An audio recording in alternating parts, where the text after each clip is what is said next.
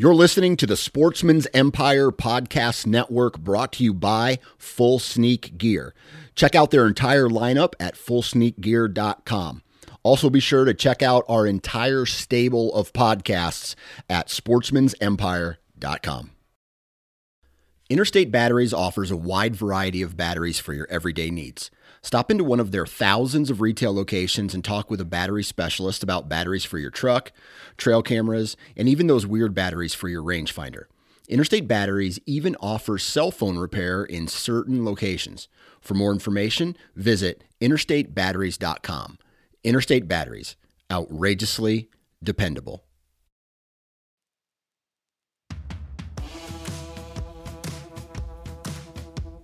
Hey, thanks for tuning into this week's episode of the Southern Ground Hunting Podcast, where you're going to hear a valuable hunting-based conversation that's tailored for us Southern folk.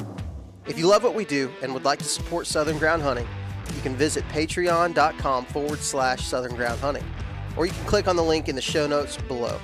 We'd love for you to join the Southern Ground Hunting community today. Again, that's patreon.com/Southern Ground Hunting. You can also support us by leaving us a rating and review on iTunes. It helps more than you know, and we greatly appreciate it. And now, let's get to the show.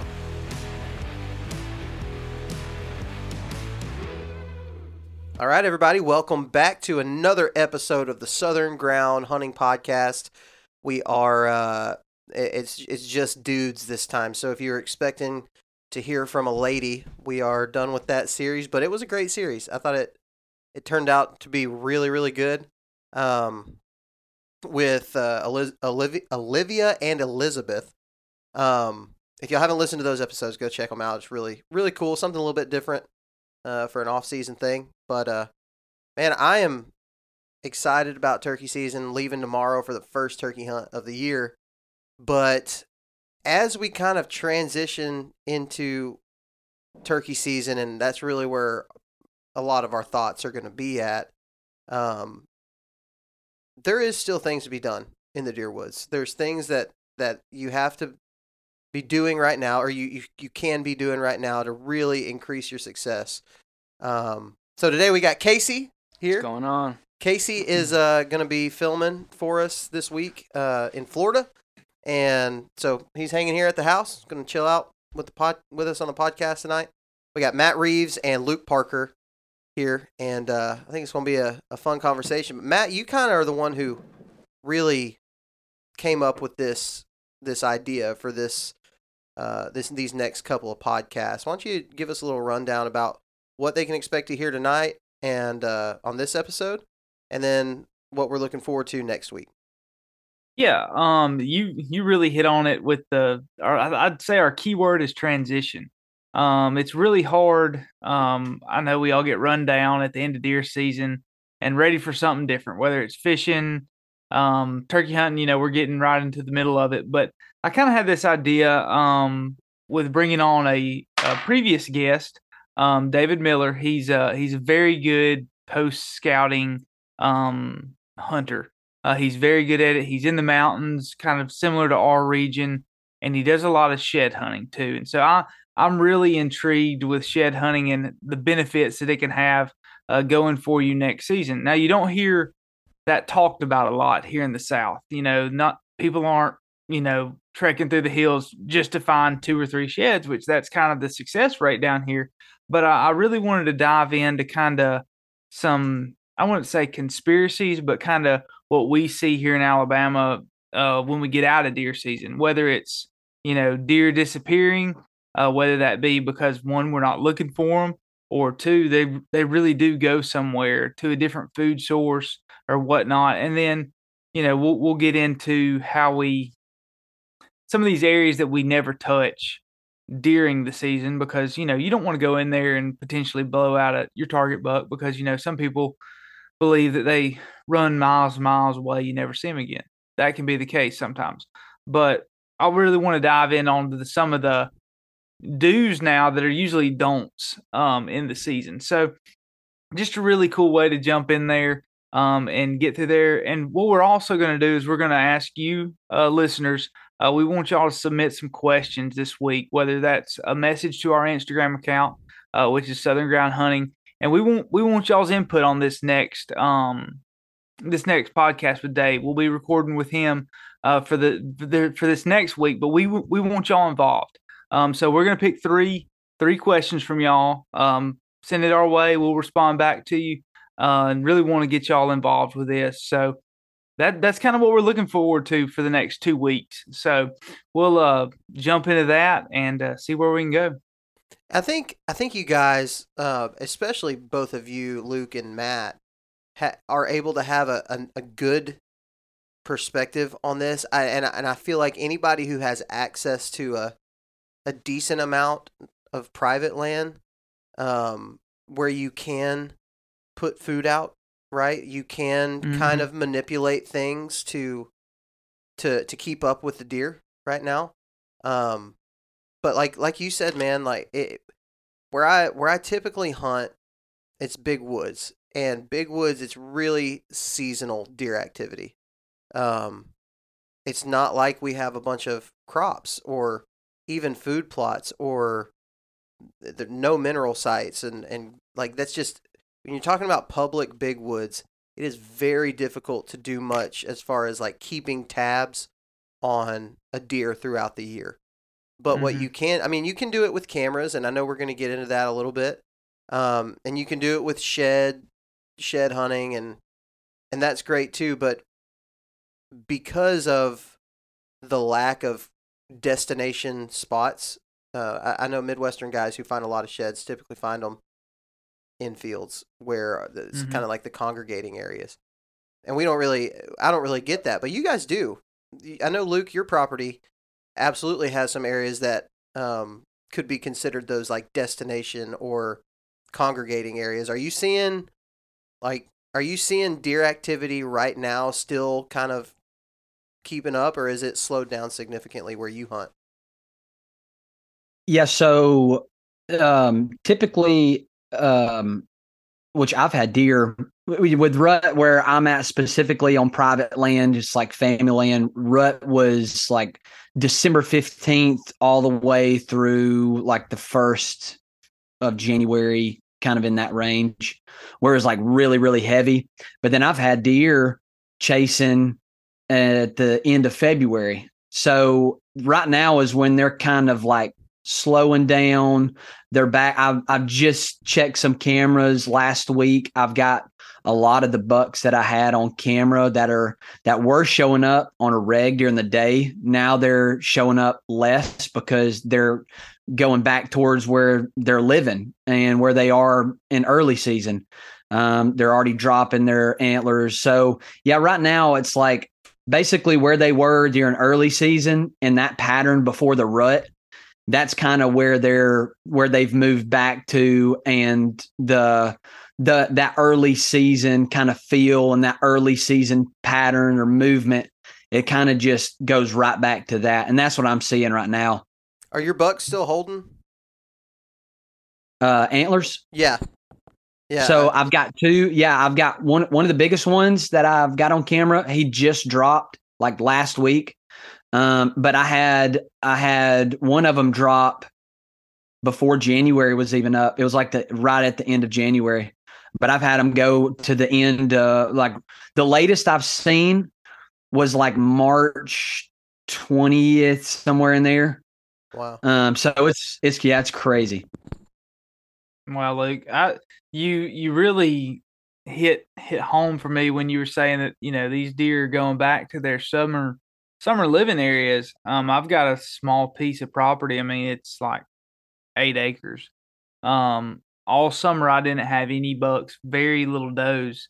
But then, that stretch between November to February, they were in there thick. I mean, living in there. But now it's nothing. I had one buck come through the other night, but it's just so random right now where they're traveling. And another property, they're kind of just moving through, meandering, and losing their horns, which is another strange thing for me. This is the earliest I've seen antlers, them. Matt. Antlers. Okay, sorry. Antlers. They're antlers. This is the earliest I've seen some of these deer drop.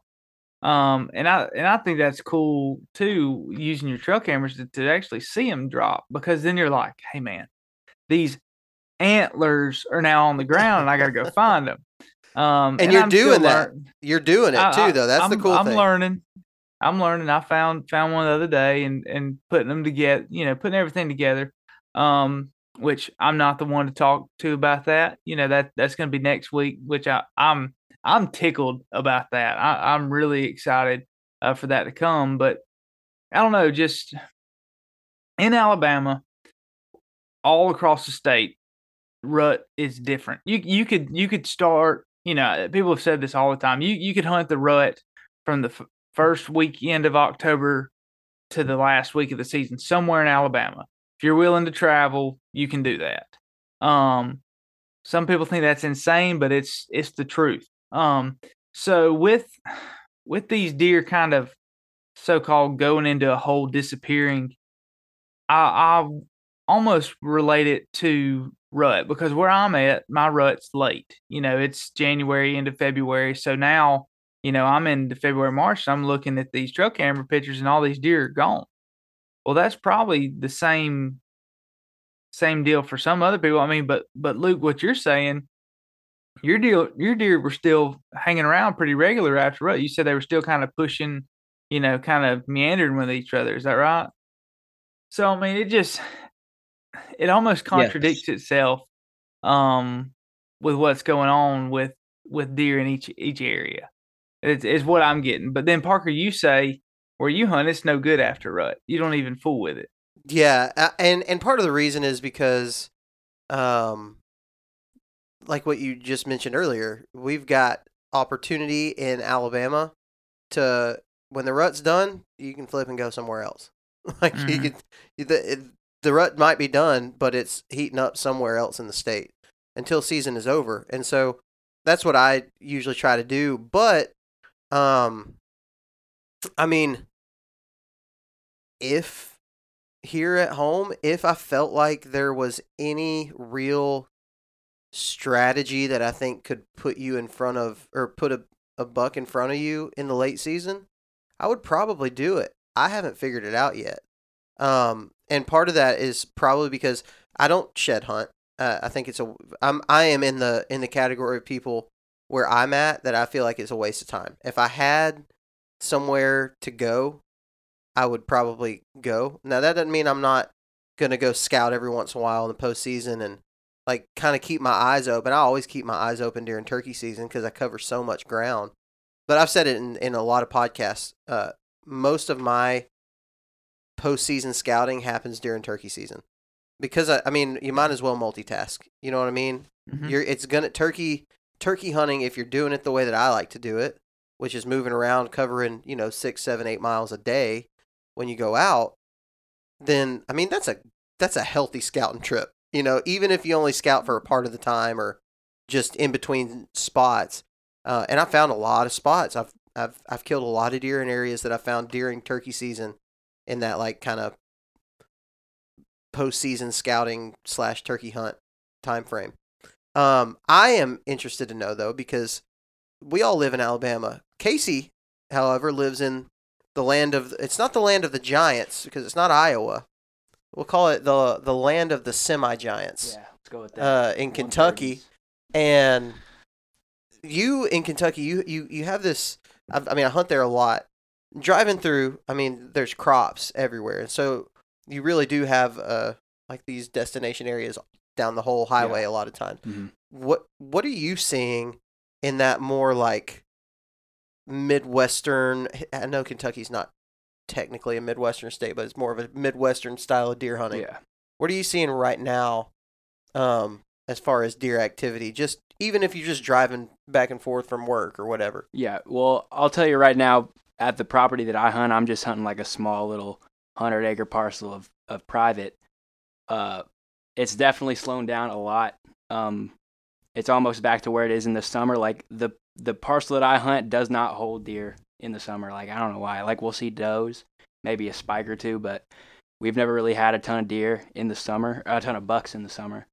And then, once October, November, December rolls around, where they're like what Matthew Yeah. was saying earlier, they're just firing off everywhere. And then right about now, like my trail cameras will get like maybe $1 every week. So I feel like maybe they are going back to their summer ranges now. I don't really know. I'm not gonna say I'm like a super knowledgeable deer hunter. Yeah. Just being so young, and I've only been doing it for 8 years maybe. But yeah, I definitely do see a difference like now than like in the like rut. And I notice it just driving, like to go and turkey hunt or whatever. You cross states to go turkey hunt. And you just it does legitimately feel like they're crawling in a hole and hibernating sometimes. But then once summer gets here, around summer, mid turkey season going into May, I start seeing deer everywhere. You know what I mean? Like they're all over the place. So I know that they're still there, and I feel like with a guy like David, who we're gonna have on next week, with a guy like that, like something when you can really use shed hunting specifically as a way to scout and not just a way to pick up antlers, right? Like I think there's two different goals for shed hunting. Some people like Dave, like oh my gosh, I cannot remember the guy's name.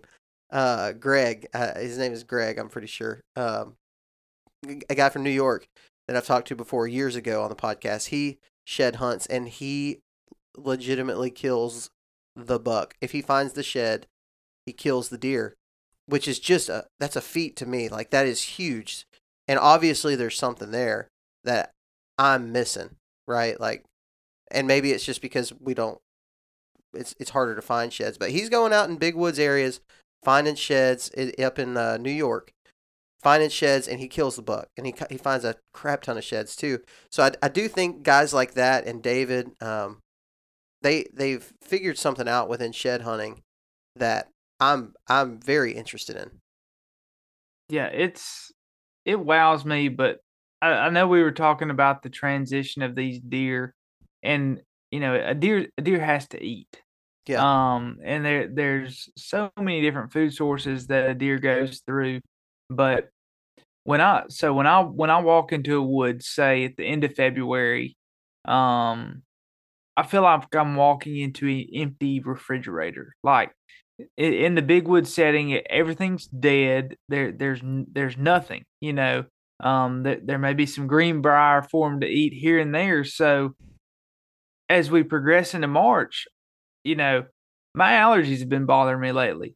Why is that? It's because things are starting to bloom. Things are starting to green up. Yaupons starting to leaf out.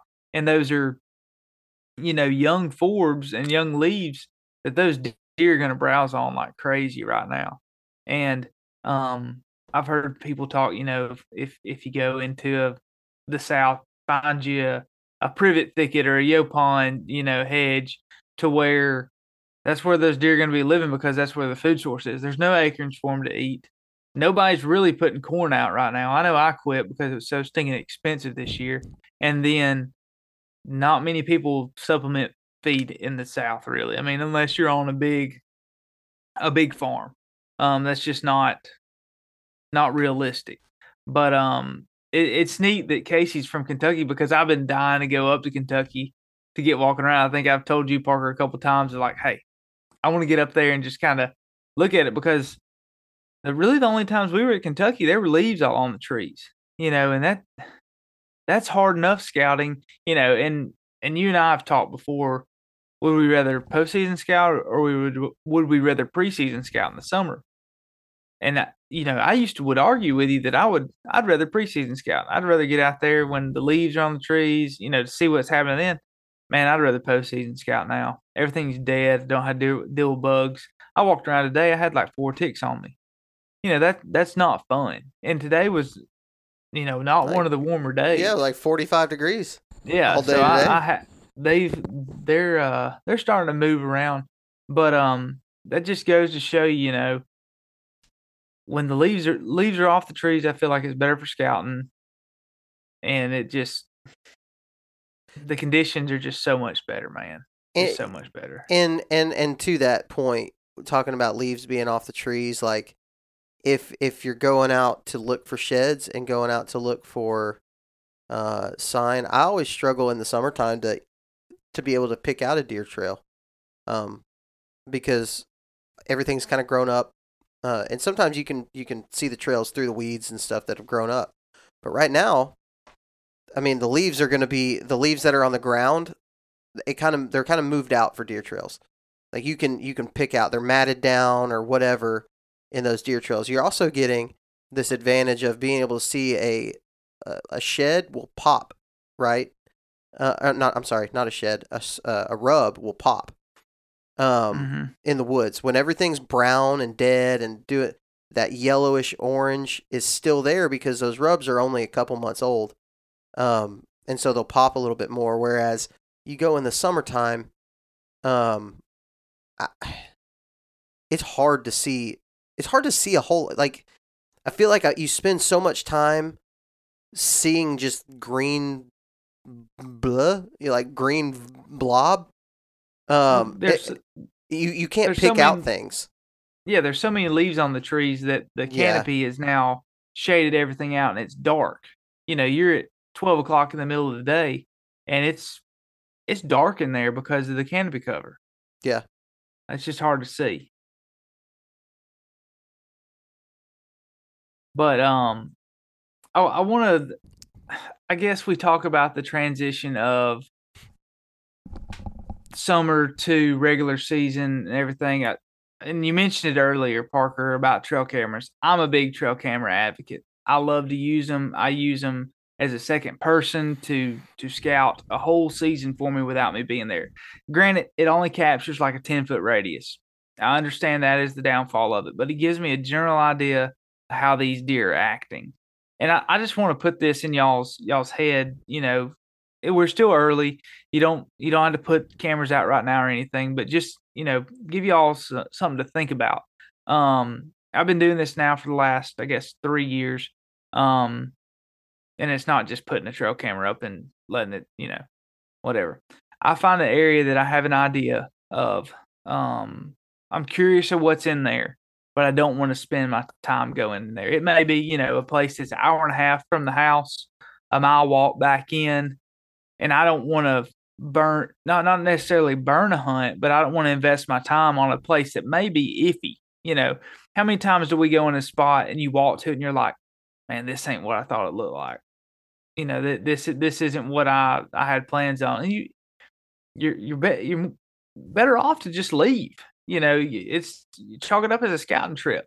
But I've gotten to the point where I'll go in these areas, scout them out a little bit, and I'll throw a camera up and I'll leave it for a whole year, for a whole season.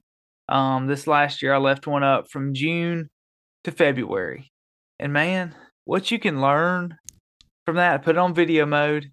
And I learned so much from that area to where when those deer use it during the summer, where they're using it when the season starts, see how their change in pressure goes, just a seamless amount of video to where there's no interruption. And you get to see if there's people going in there. Yeah. Because that's, I try to stay away from people. And when I put these cameras out, I put one out a couple years ago, left it all season. I had a picture of a guy one time. He was in there one time. I did it again the next year. I put a cell camera up. I told myself I was going to hunt in there. Well, that sucker, he must have seen what I saw on the camera because he was in there like every other weekend. And, I don't want to walk a mile to compete with another guy. I just don't. If he's going to put in the work, I'm not going to fight him for it. But that's just me. But as far as what the deer do, I put all my stuff over a mock scrape. People can argue if even this early, or I guess even postseason. Postseason. Yeah, deer check scrapes year round. Right. They're always using them. I mean, I've seen folks will make a post on Facebook, and during turkey season, they're still working the scrapes. Yeah, because they use that as a central. That's how they keep up with their herd. Rut's late this year. Yeah, just wild stuff, and I get it. A lot of deer in Alabama will hold their horns through turkey season. Sometimes after. Antlers, Matt. Antlers, y'all. Y'all are gonna get me on that because I'm gonna say it again, but before the night's over, I'm gonna say it again. Say horns. Hey, but Yeah. we'll correct Horns. you when you do it. I'll say horns again. Yeah. So I'll do mock scrape. I almost got on the vine trend. Have y'all seen that where the people put the licking vine or whatnot? Almost put a rope up in the woods, but I did it. It Did it freaking work? worked. it did. It blew my mind. Yeah, there's a guy in Mississippi that my dad was actually talking to like this past year. And he was talking about doing it, and I did it 2 years ago. From the Whitetail Habitat Solution guy, I was watching some of his stuff. It worked. They have made a scrape under that for the past 2 years. It's crazy. Yeah. I was like, I'll try it. And I put it right beside a trail, like the whole stuff that you're supposed to do. It Mhm. worked. I just tied a rope. I cut a vine, tied a rope to it. And I was like, what the heck? Yeah. What you said about the trail, that's huge. Getting it by a trail, most of mine are right off or right. I mean, I make that scrape as big as I can make it look like a car hood. Get their attention because they're curious creatures, man. Like a food plot. Like when you till a food plot up, you may have not put any seed in there, but there's gonna be deer tracks all in that fresh dirt because they're curious. They can smell it. That's how a deer lives. They're gonna beat you with their nose more than anything, and so they're gonna be curious and go and find it.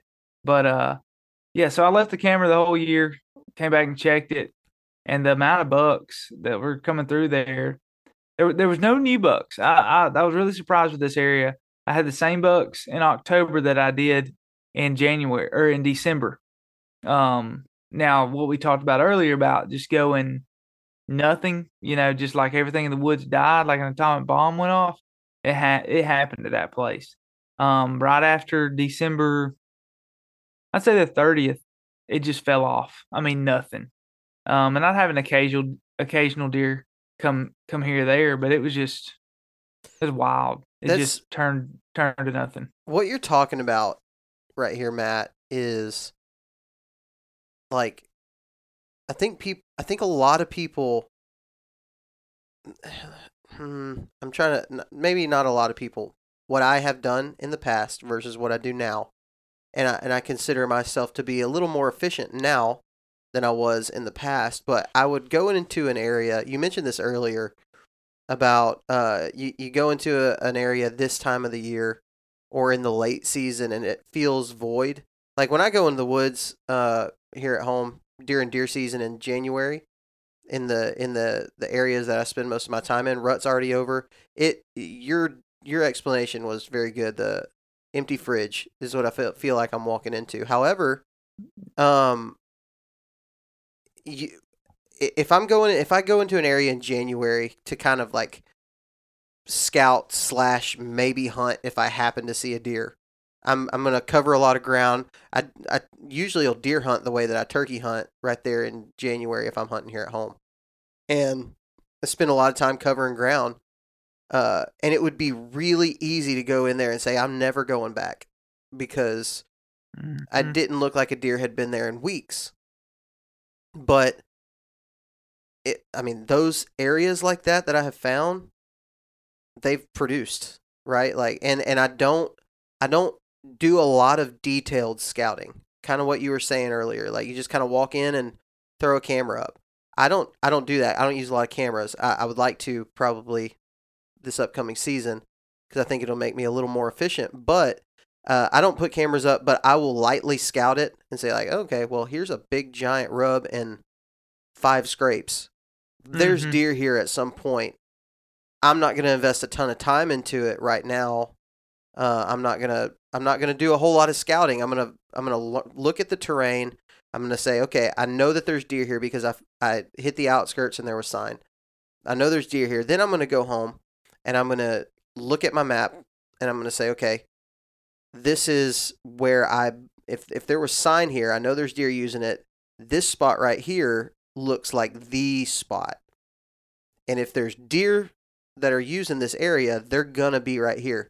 And I'll bank that. I'll put a pin on it, bank it, maybe try to hit it during turkey season just to cover a little bit more ground in there and learn a little bit more about the terrain.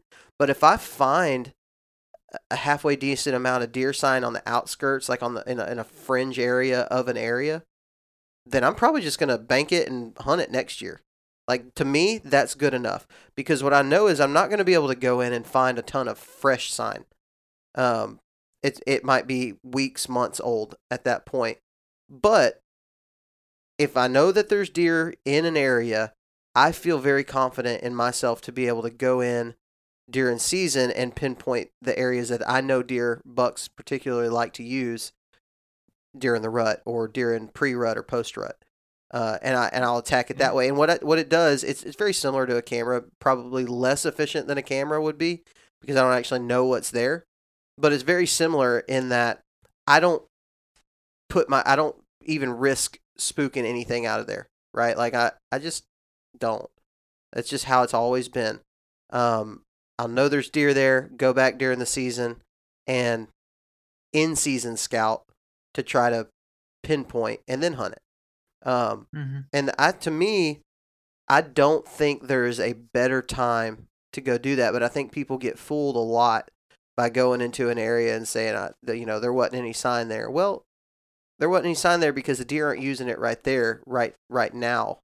But like something happens whenever those bucks lose that testosterone and drop the antlers. I know, Matt, you found a couple of sheds in areas where I would assume at this point the bucks have kind of moved out, but they shed their antlers there. Yeah. And so that tells me when those testosterone levels really start picking up, there's something about that area that they like.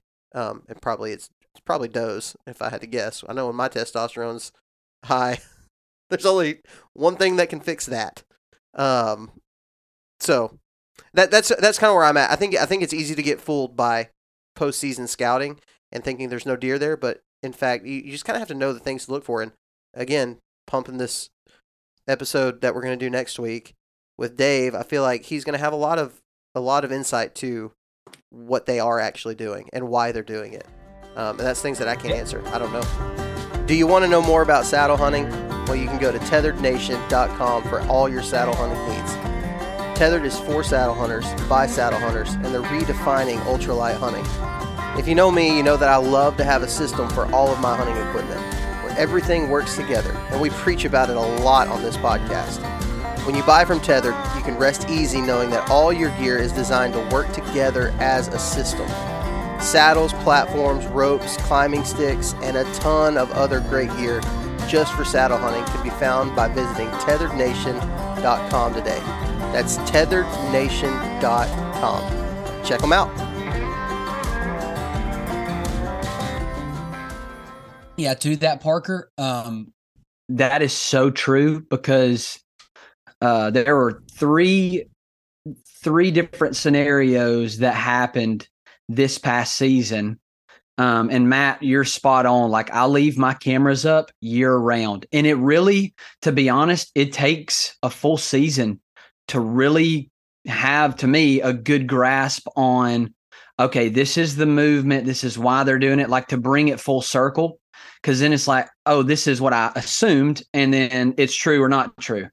But like, especially early season last year, there were two places that were both on public that I knew without a doubt finding the sign because of acorns.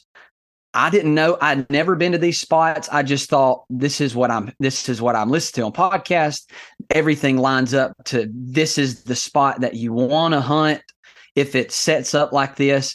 And sure enough, there were deer there, and I knew that there were deer there. But like what you were saying, Parker, in other spots, and I wouldn't have known this until last year. There's a spot on private that I was in season scouting. It was like the 1st of January. I was in season scouting and I found a trail that was just a really hot trail. And I was like, well, this is kind of odd because I've never noticed this trail. and it was like right in rut. It was like the where I just assume you hear about a second rut happening. I just assume that different groups of does came in to breed, and so they started chasing again. And at the end of season, I didn't even hunt it. At the end of season, I checked that camera, and I had almost all of those, quote unquote, target bucks that I'd seen on camera that I had no idea where they were at. They were moving in and out of that trail, and it was just during rut. I put the camera up. I left that camera up and checked it before season. So it had till the end of season to the beginning of season. And there were, maybe 3 bucks in velvet, like one picture, 3 bucks in velvet, and then does moving through. And I was like, I'm just going to leave this until rut, because I know if they did this past season, they're probably going to do it this season. Sure enough, I left that camera out and I checked it this past season, and they did exactly what I thought they would. When rut hit, those bucks were moving from neighboring property and transition, funneling down through that trail onto different properties. And it was like my camera just blew up, and it was just for rut. But during out of season, that trail, I was like, God, dude, I ruined that trail. Like they knew that I set my camera up. And so I moved my camera higher on the tree, and it wasn't. It was just that they weren't using that until rut. And it was like a light bulb. I was like, that is amazing, because I thought they would do that, and they did. So yeah, just because there's not a whole lot of deer sign there at that moment doesn't mean that there's not deer. You may just have to wait and see what's going on. Yeah, Luke, that applies to me for early season. You kind of said you left that camera from the end of the season to the beginning of the next. And you had just a couple of velvet bucks, right? I used to would get too early of a start scouting. I'd put up a camera, I'm okay, not too early. I'd put up a camera like July, and I'd leave it. I'd come back and check it in September, and I'm thinking, oh, there's going to be some massive velvet bucks on there. And I may have like 3 does and a spike or something. And it's just, man, that'll take the air out of you right there, because you map scouted all summer, you found this honey hole, and you put it in there, and the deer aren't in there when you have your camera in there, when you're in there. You're just in there at the wrong time. That's all it is. It's all about timing with whitetails. Whether it's rut, early season, whatever pattern they're on. And I get discouraged real quick because of deals like that. And I'll ride a spot off before I even give it a chance to turn into anything. And that's one of my flaws. So, with the postseason scouting and leaving cameras out and just finding an area, you've got to trust the process. And you hear that all the time from folks, whether it be sports or just a business decision. Just let things play out. I think a lot of times us hunters, we get too hyped up about finding a big buck or having to get a picture of a big buck. Why don't you just hunt an area because there's going to be one in there in this 10, 14 day window, and that's when you hunt that place. And that's how I've kind of started trying to get my spots, is when I'm putting these cameras out, I find out 3 or 4 areas what their rut window is. Yeah. And then I can put that rut window on my calendar, and I can say, well, I'll be at this spot this week, I'll be at this spot the next week, this spot the next week, and I just rotate them in and out.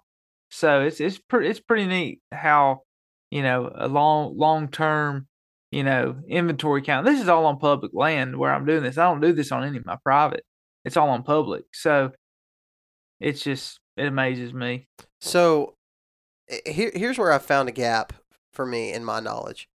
I know I'm similar to what you're talking about. Like, I know the areas that I can go into during the rut and kill deer, right?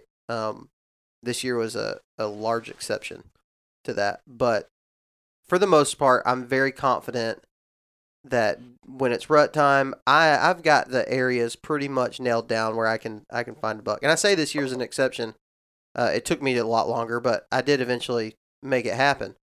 But I want to get better at killing deer in the early season, specifically early season, but also postseason.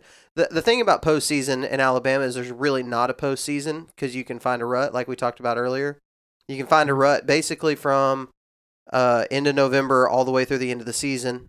You can hunt rut, but so early season is where I really want to learn how to get efficient at.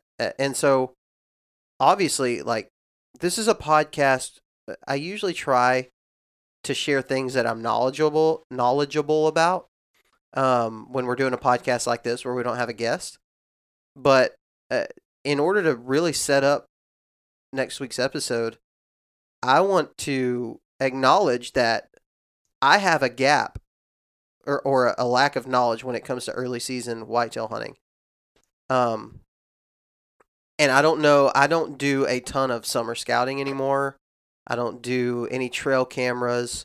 Not really for any other reason other than I just kind of don't want to spend the money to buy trail cameras, if I'm being honest. And I get like Tasco. Yeah, well, I have a bunch of them. I get paralysis, like what is it, analysis paralysis, on where to put the camera at, and it flips me out, man. I'm like, do I put it here? Do I put it here? It's kind of a stressful event for me. Is it at the right angle? Yeah, is that there? It's probably not gonna work whenever I come get it. 2 miles back to the truck. Did I turn it on? I can't remember. So like the amount of stress that it causes me is pretty high, but I know that that I have a lack of knowledge in the area of killing early season whitetail. So now that I feel like I've got a good grasp on a lot of confidence in rut tactics, and how I hunt the rut, I want to get really good at this. And I think there's a way, and I think it has a lot to do with this time frame that we're talking about of postseason scouting or like figuring out that transition from the rut, like where the places where you find all that rut sign, and figuring out that transition, trying to use the transition from rut to postseason and learning what deer are doing. And I think it will make you better at being an early season hunter, because like what we've all talked about, what you guys seem to notice is right now they're going back to summer range. But I do think there's an in between somewhere. There's almost like a purgatory between the two, where I think if you can figure out that like transition area, and I don't mean transition area as in like a hardline transition. I mean like their transition from fall to, or winter and fall to summer. If you can figure that out, I think in that here in Alabama and in most of the South, we don't really have an early season, right? Like Kentucky opens up in September. We don't really get that here. I know Florida opens up fairly early. Georgia opens up fairly early. But actual deer season, like most of the deer season, so I'm guessing in like the October range, where most people think there's a lull. I think it's a transition that's happening.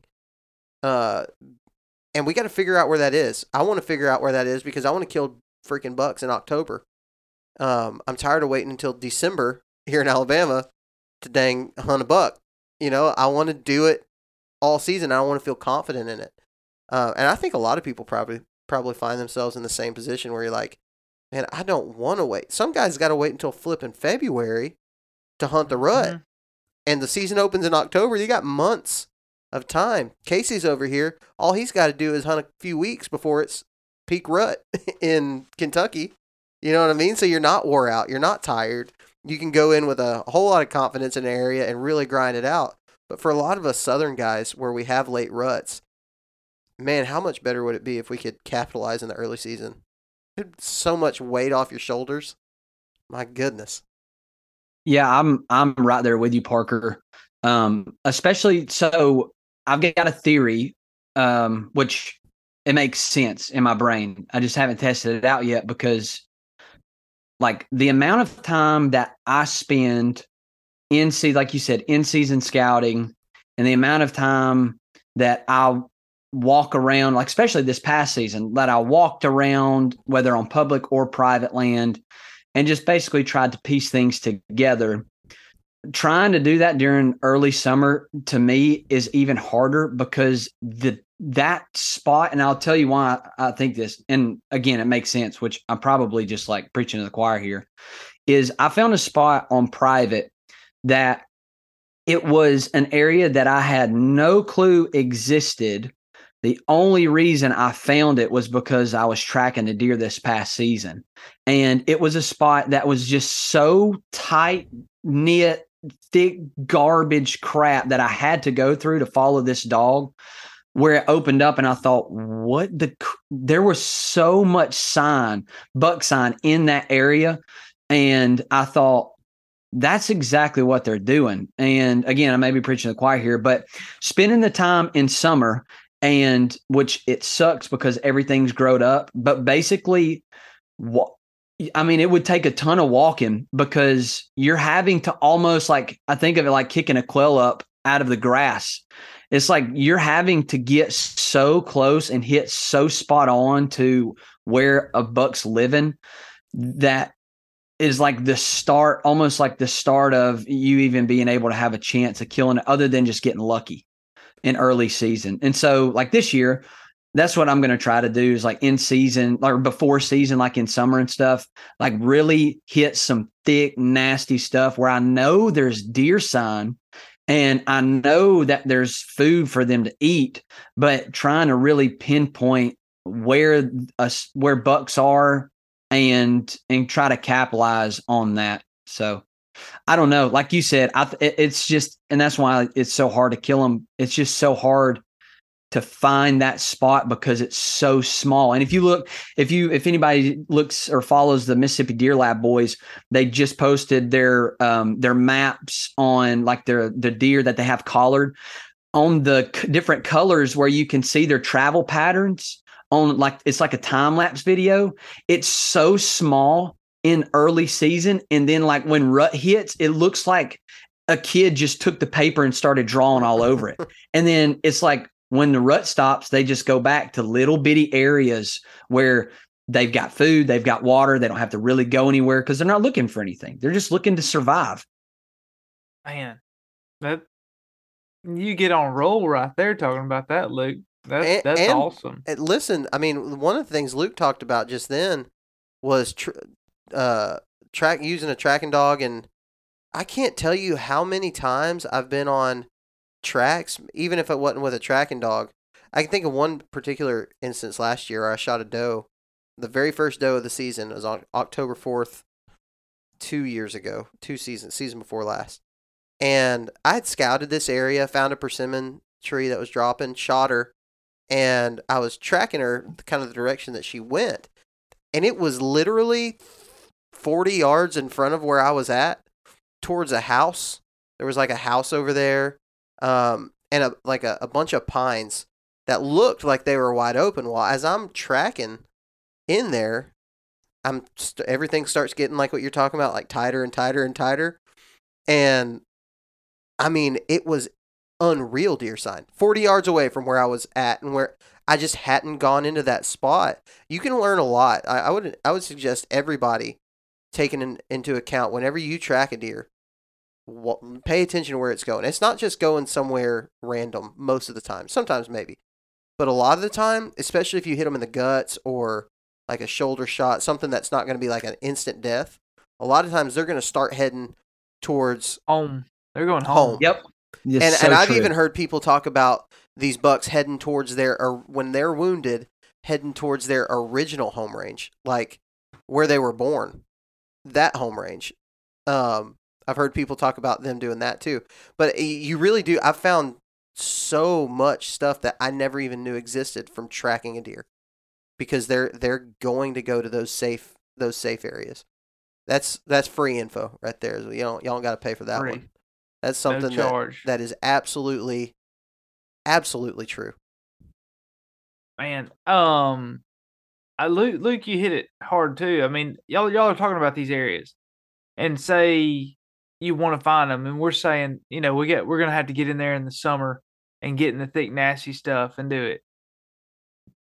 No, you don't. Go there right now. When the leaves aren't on the trees, you don't have to beat it. And that, that's kind of where this whole episode is kind of leading, is what can we be doing now? How can we be productive now as a deer hunter in the lull of turkey season, fishing, whatnot? How do we get out and maximize our efforts for the next season to kill that early season buck? Well, you get out now and you go to these areas that you've never been to. With me, I'm walking on private land on places I don't touch during the season because that's where I think the deer live.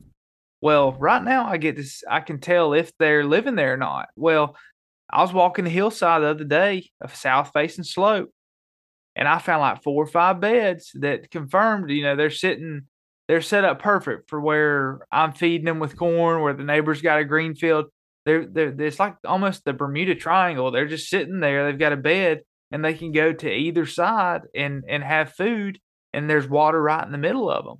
So why not? Say you have a Sunday afternoon or a Saturday, just go and walk through the woods. The briars aren't going to hurt you near as bad now as they will in the summer. You're not going to get poison ivy unless you just lick the vine.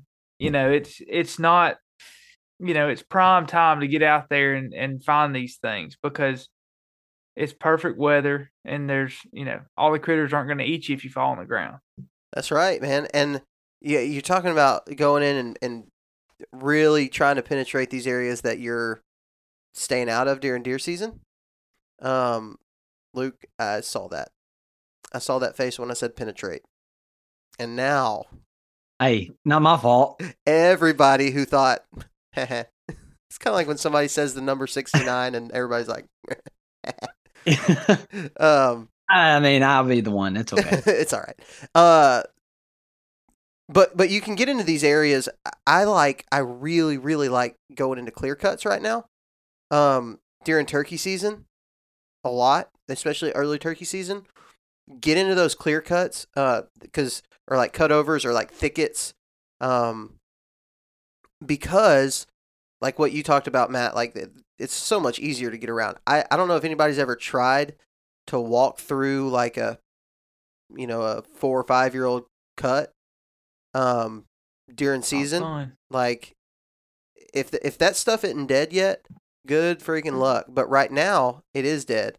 And we actually have had a fairly cold winter, to where it's going to be really dead, and you can move around in those areas. A lot of the times, like when I was talking about tracking deer, a lot of times you track deer through clear cuts because they'll go into those clear cuts and die, and you start seeing like beds because every clear cut that you find it's not that every single one's going to have deer in it.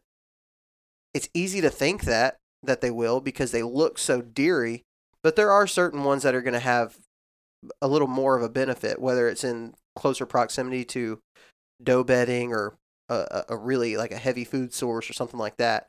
And you can start putting those pieces together when you're going into those clear cuts, because I always picture the clear cuts as like that's the bed, that's bedroom for a lot of the bucks out in the South, because we have a lot of clear cuts and it's thick, it's got food, it's got cover, it's got everything, right? And when you're able to get into those cuts, I would say if I have one piece of advice just that I feel very confident on this time of year, something that somebody could do this time of year, is walk through those clear cuts that you plan to hunt and walk, like zigzag them. Try to find stuff. Try to find rubs, because you will. If it's there's little saplings, you're going to find those little little whip rubs. Like, you'll find all that kind of stuff, and you can really piece together a puzzle by walking into those. And it's the cool thing about a clear cut is, for the most part, I just said like they're not all going to be the same, but it's kind of like a cornfield. You know what I mean? Like we go out to Kentucky, you walk through a cornfield, and you're going to find deer sign. You're going to see the trails where they're entering in. And a lot of times what we end up doing is setting up on those heaviest trails that we find with the most sign. When you're able to do that in a clear cut, what makes it different from like a destination food source like Crops or something like that, is that they're going to leave big sign inside of the clear cut as well. And that is a huge piece of the puzzle, because then you're able to say, like, okay, there's bucks here. It's not just does. It's not just a trail that I'm looking at. It's actual buck sign. And to me, that's about as valuable as anything you could ask for. And I've wasted so much time in season hunting the edges of a clear cut that just looked like it was going to be money, only to walk through it during turkey season or while scouting and be like, crap, there isn't even anything coming through here. You know what I mean? You really will find out a lot of stuff through that. I can think of one spot in particular that if you look at it on the map or look at it in person, you're like, I will kill a big buck here. I think that every time I walk in there, and I check it every year because it looks that good. To this day, never killed a big buck in there and haven't seen a whole lot of deer. I think I've seen one deer in that spot, and it was a tiny basket rack deer. And so, like, people really, if all they're doing is going by based on how something looks without ever actually putting your boots on the ground and really trying to break that down, it's easy to get fooled that way, and you can waste a lot of time hunting places like that during the season. The thing that I like about postseason is that I can actually get into those spots, like what you said, Matt. You can actually go in there and look at it, and like Luke was talking about earlier, I do feel like I'm preaching to the choir. We're not telling any new information, but more than anything, I feel like we're just trying to encourage people to. This is just one more person telling you to scout in the postseason, because it's definitely worthwhile. And again, with Dave, I think there's going to be a lot of those like kind of voila moments in that episode based on what we're talking about. Yeah. It's everybody falls into what you're talking about, Parker, with the clear cuts. Like you'll see every old man that he has a story. Oh, I set up on this clear cut on a cold, crisp morning. This big old buck came cruising, and I killed him. And that's kind of a Southern man's perfect story of a deer hunt. But these areas age out, which a lot of people don't think about. But over time. And Matt, you're a good guy to talk about that, because it's kind of your job to understand how clear cuts work. The growth and regeneration of the trees, and it's pretty neat. Alabama is known for southern pine. That's what we grow, loblolly pine. Well, I'm a hardwood man. That's what I buy. I buy hardwood timber, cut hardwood timber. I want it to grow back. And a lot of times you see when people plant back in these pines, they'll come through and they'll spray it. They'll do a woody browse spray and just keep any woody vegetation from growing. So a lot of these stands are pines with grass. You'll see sage grass growing through them, and that can look very appealing. And I've seen videos of deer bedding in it, but I've never had any luck in that. I don't have much luck. What the areas that I find luck in with that is natural regeneration with high stem count that have patches in them. There may be an open area here or there, because these deer, I mean, they need to kind of move around too, because they don't want to be stacked on each other. They don't want to be laying up against everything. And they got to get away. They've got to get out. Escape. Yeah, they got to move. I struggle to run out of a clear cut. It's not easy, but aging, of a stand year after year, the timber's going to change, the food's going to change inside that area. The sunlight hitting the ground is going to change. So be able to adapt to that and find different age classes that are going through their growth cycle, because to put those in rotation, I mean, if you can have a key area and just move from stand to stand on uneven age stands, it's great stuff.